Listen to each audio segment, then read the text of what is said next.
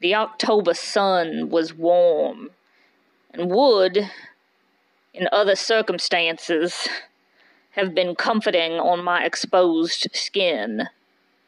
This was not shaping up to be a Halloween for sweaters and tights. The traditional apple bobbing was looking likely to turn into swimming laps.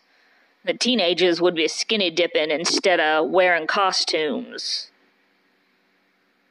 But for all the sun and humidity, at that moment I felt cold. It might have been hours or days for the way the time felt.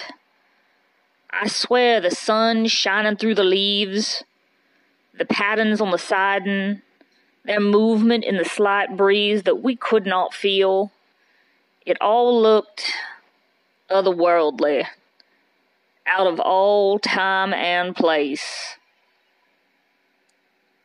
And that sound of approach, of the imminent meeting of something I was quite sure we did not want to meet, it left my pre-adolescent mind in a terrible and unusual void of focus and thought.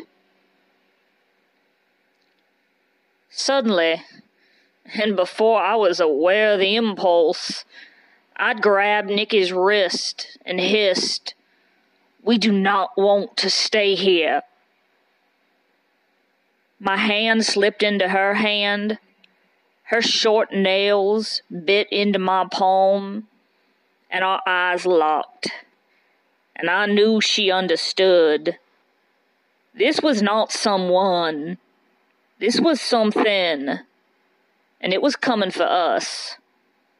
I pulled against her hand, and we ran. We ran away from the cistern, and the pigs, and the chickens. We ran away from the back of the house and into the woods.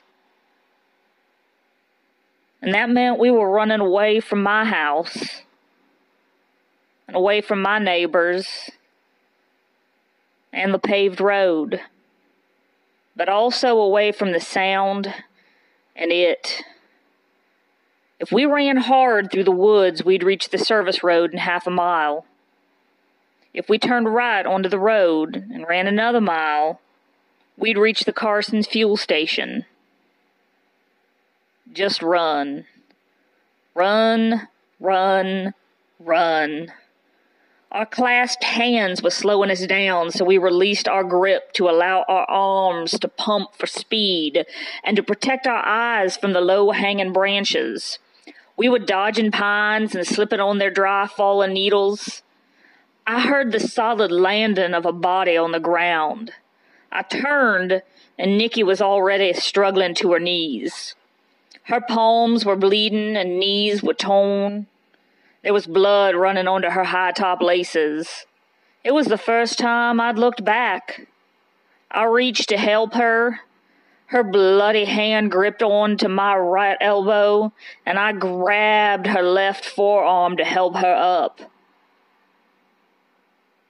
It was the first time I'd looked behind us.